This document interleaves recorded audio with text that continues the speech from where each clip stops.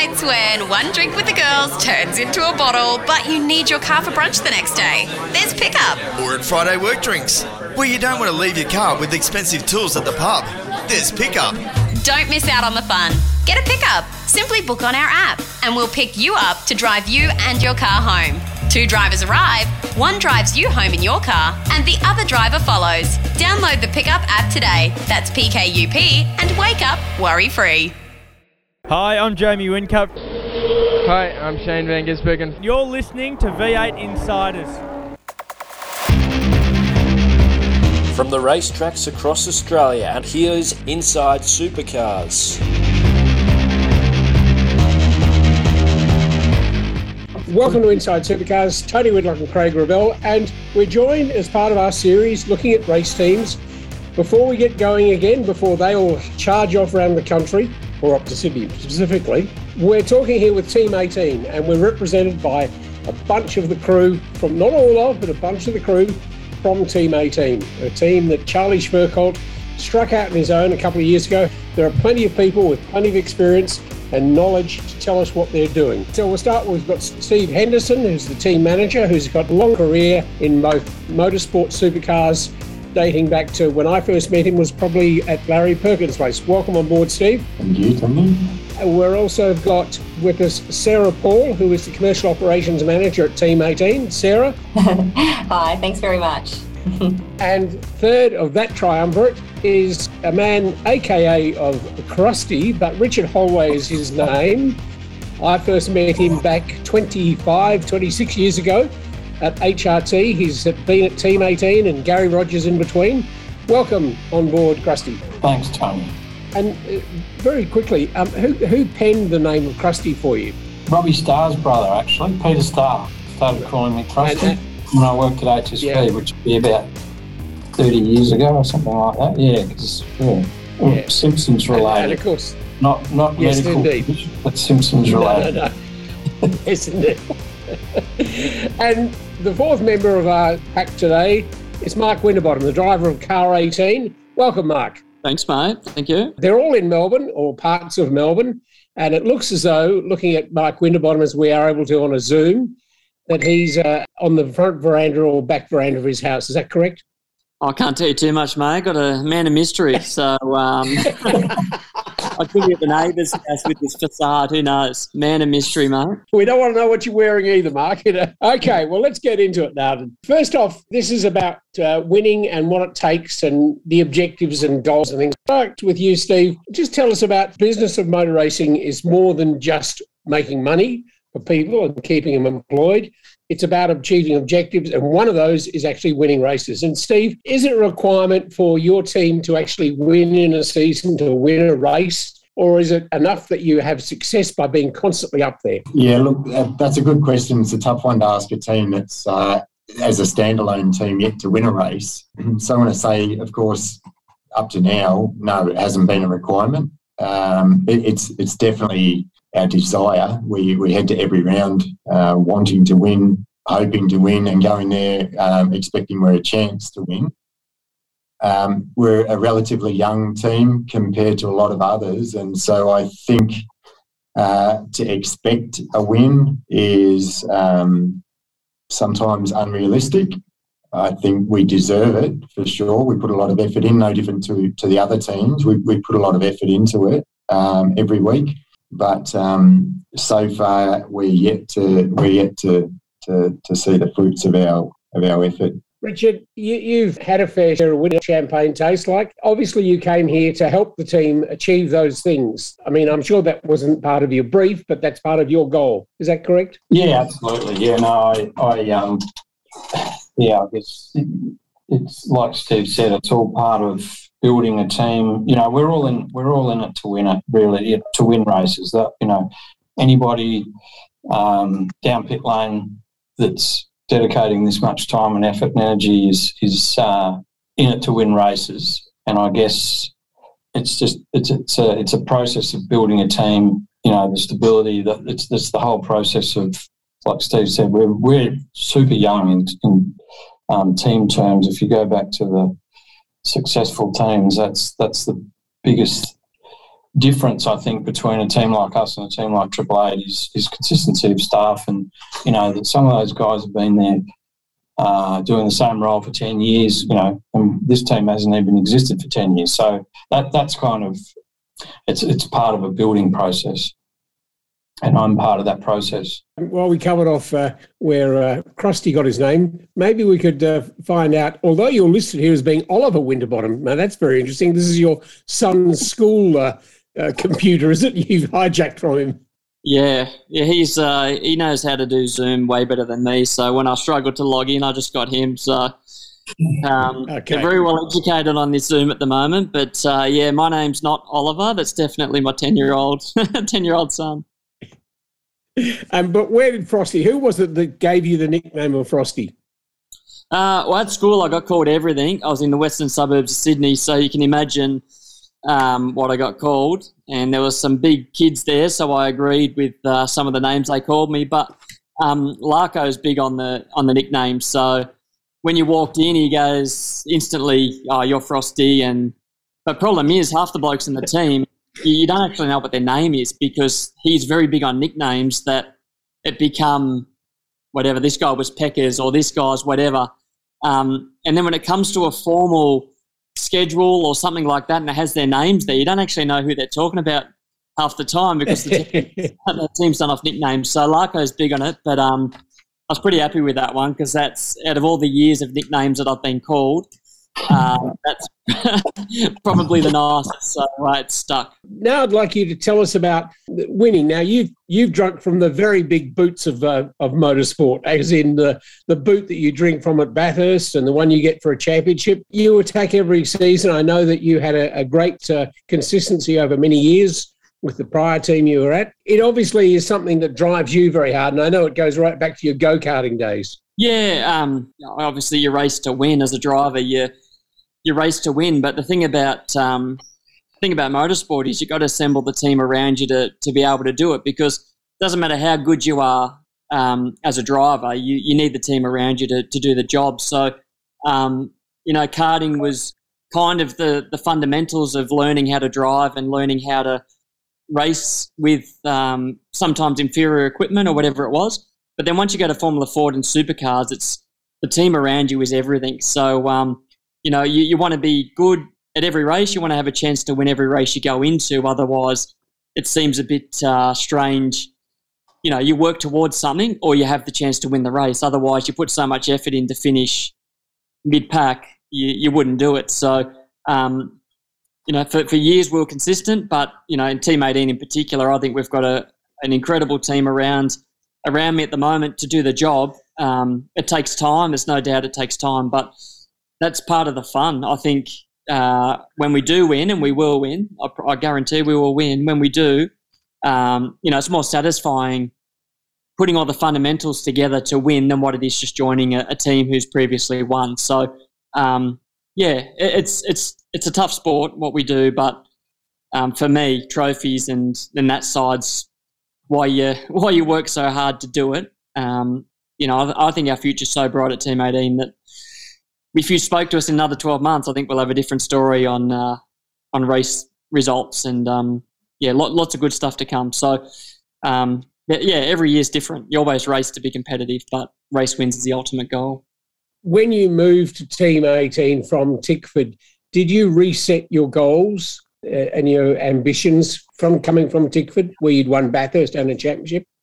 Yeah, well, going to Charlie was great. It was a revamp, and I could have stayed at Tickford. They offered me a 3-year deal, and I could have stayed there, but I kind of was done there. I'd switched off with what was there, and I needed the new challenge, and that was Charlie's. But instantly going there was a lot of work because Hendo knows I rang him a heap of times and sold him the dream and got him on board, and then lots of guys. I think from when I joined, there's maybe 2 or 3 people left from when I signed with Charlie to what's left now. But it's exciting. I think turning it into, I think at the time, 22nd, I think was his position. He was the last garage in pit lane. We moved up, we've moved up again. And now we're attracting people like Krusty, and so on. It's Charlie does a fantastic job, and he works so hard behind the scenes that it's quite infectious. So, yeah, you reset your goals, but end of the day, you're trying to win races, and you're racing against those same people that, like Tickford. My goals were to win the championship every year. You're still racing against the same people, just different team.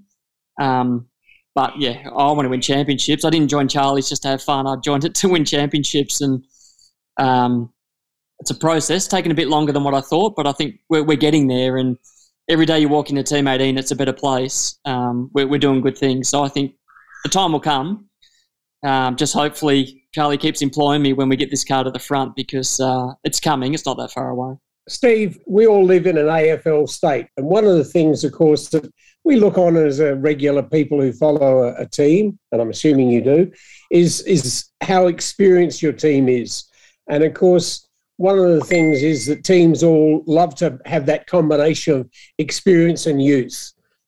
You're having to teach, I imagine, these young chaps who maybe come from motorsport backgrounds but not supercars experience. So that's a big part of what you're trying to build there, I imagine. Yeah. Look, and we've gone through a couple of different phases since I've joined Tony, which is when Frosty came on board. I'm going to say the new generation of Team 18, which is pretty much the foundation of the current generation. We took over from the previous lot.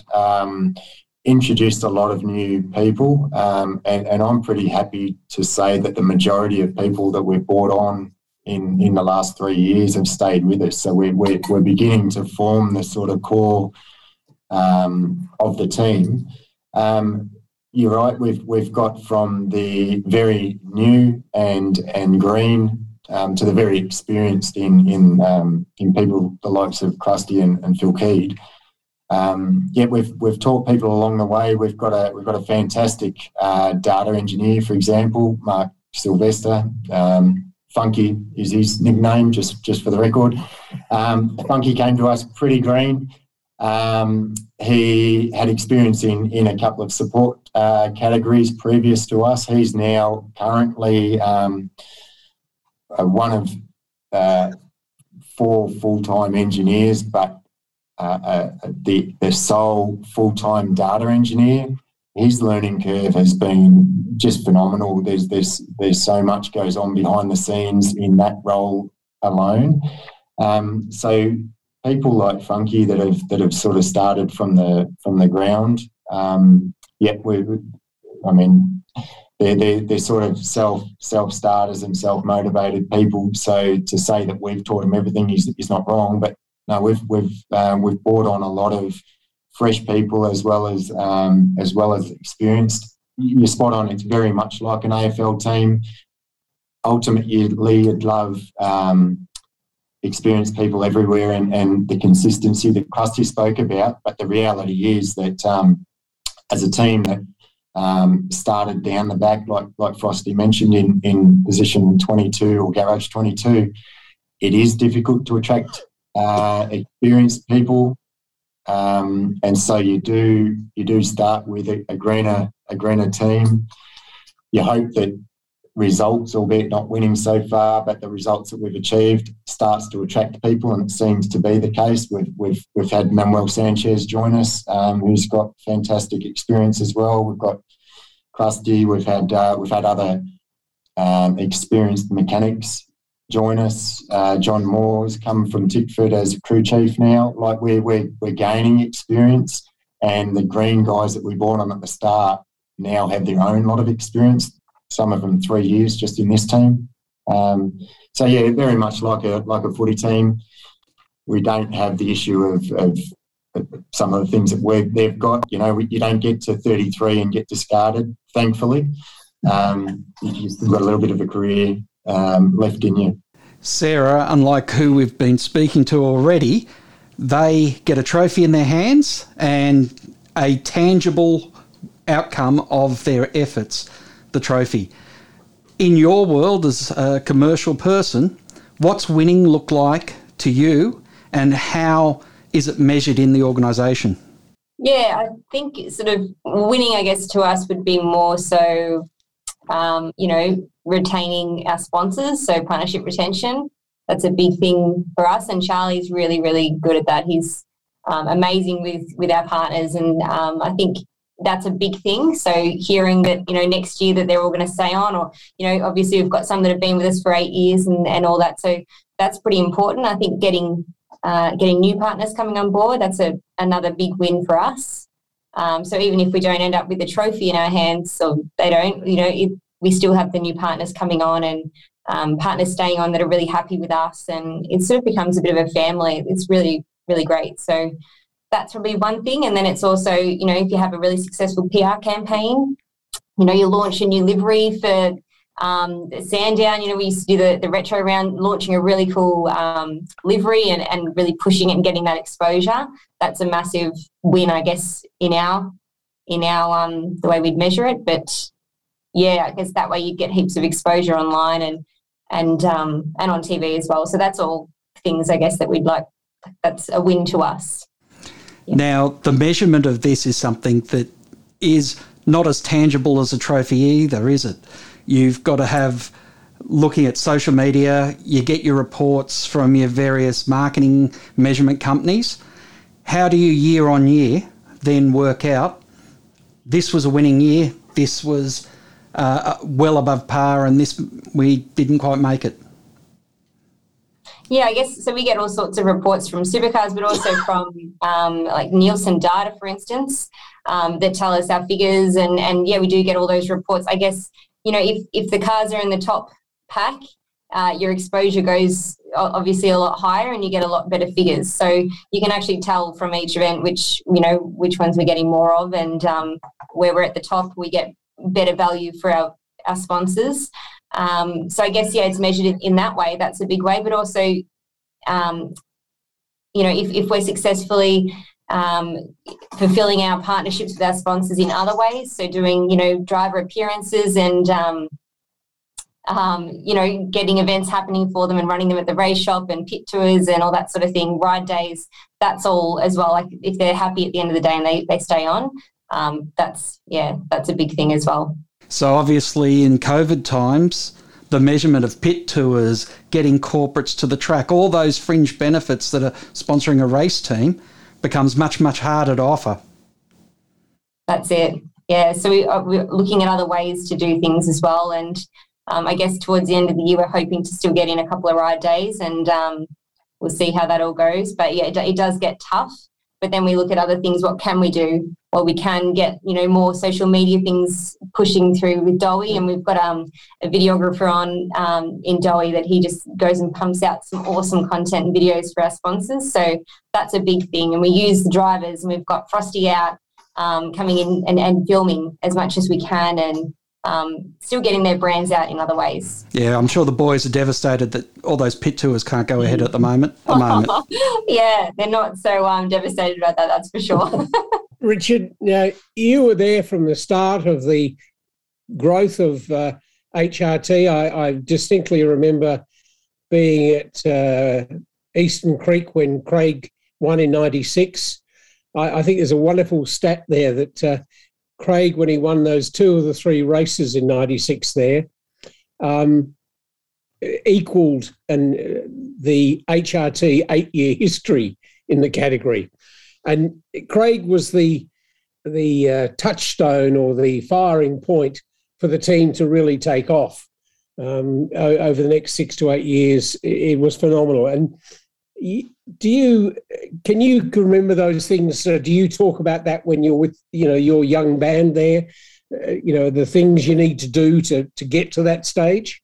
Well, I guess a lot of the credit there has got to go to probably at the very top, obviously Creno, and then Jeff Gretsch. But Jeff created an environment. Yeah, he built a team. Similar to exactly the process Charlie's going through at the moment. He's picking people that, he thinks will create a synergy. And Jeff was fantastic at kind of shielding us from from all the bullshit, I guess. And his kind of management style was kind of just, he was the boss. Pretty much everybody kind of reported to Jeff, and the whole thing kind of just we all focused on making the car go faster instead of trying to climb the greasy pole or what. We weren't. He took out any of that kind of taking on people within the team. It was absolutely 100% about beating the opposition. There was no, oh, geez, if I do that or if I go and, ground nose a bit, I'll get the technical director job or anything like that. It was just 100% focused on winning, and Craig was just a part of that whole process and that whole team. The synergy, the experience, the whole thing that we've kind of spoken about all come together at the right time, and it was a strong period. Yeah, in fact, I've wanted to write an article about that very thing, about Jeff, titled him Kingmaker, the way in which, so many, Matty Crawford, yourself, who went to Volvo to Walkinshaw. Yeah. Just extraordinary. But those are things that you really need to impart into the young guys you're there with, aren't they? Yeah, I think that's if everybody plays their role, everybody's focused. I mean, probably towards the tail end of my time at Walkinshaw, it became very much, you're watching your back, you're getting stabbed in the back, and I guess I was never any good at that sort of game, and I didn't enjoy it. I started to lose the enjoyment for it, and I went from a sort of a political environment to probably the most unpolitical environment in pit lane, which is Gary Rogers. And in some ways, Gary is very similar to Jeff in the way that he takes politics out of it. There's no infighting. If there is, it happens. Yeah, it's sorted out very quickly. But I guess at the tail end of Walkinshaw, some of the way, the kind of culture, I guess, from Formula One and from Walkinshaw was that he'd set everybody off against each other, and the strongest one survives. And I probably didn't survive so well in that environment, in that kind of cutthroat environment. So I prefer that. Be given a task and just go and do it. I don't want to take anybody on. I don't want to, outmaneuver people within the team. I just want to do my bit and enjoy it and get on with it. And I think that's the teams I've worked in. That's when it's been most successful.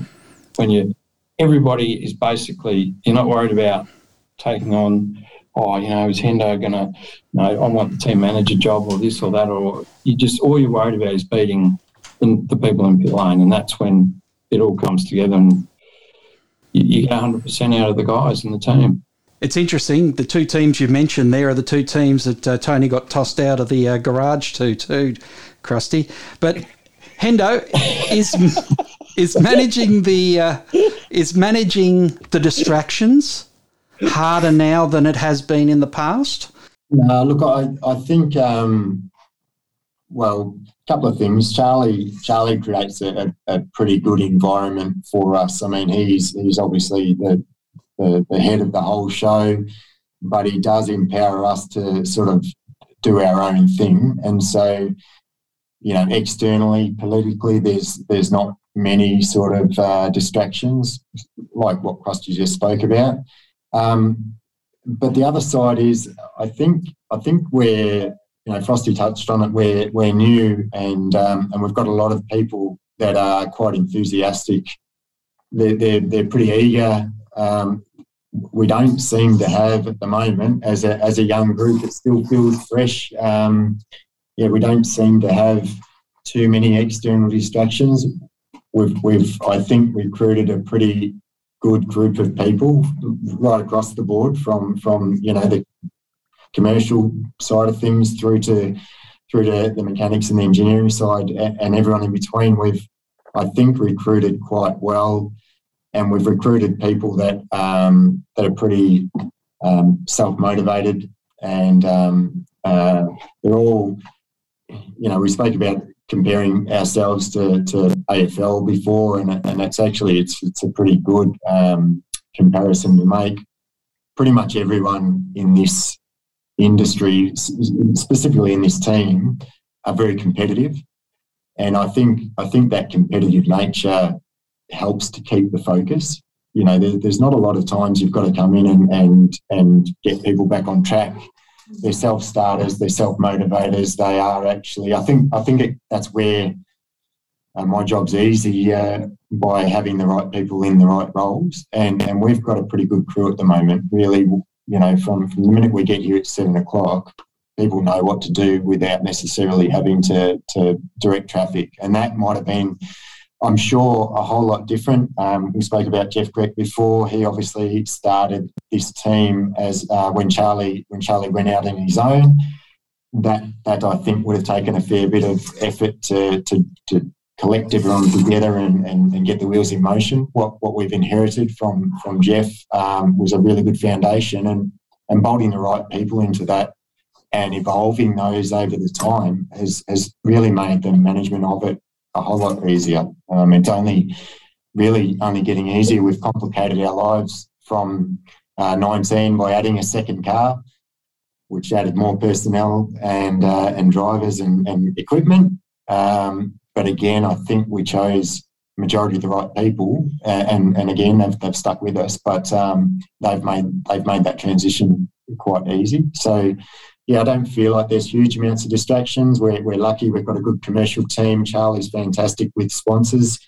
That keeps the financial stress away from what we do. And I mean, that's not to say we're flush like some of the other teams. I greatly appreciate your thoughts and what you're doing, and look forward to seeing you back on track in the near future. And one last thing, Mark, how are you going to win Bathurst? Get to the front, mate, drive away, leave for 161 laps and collect the trophy. It's pretty easy.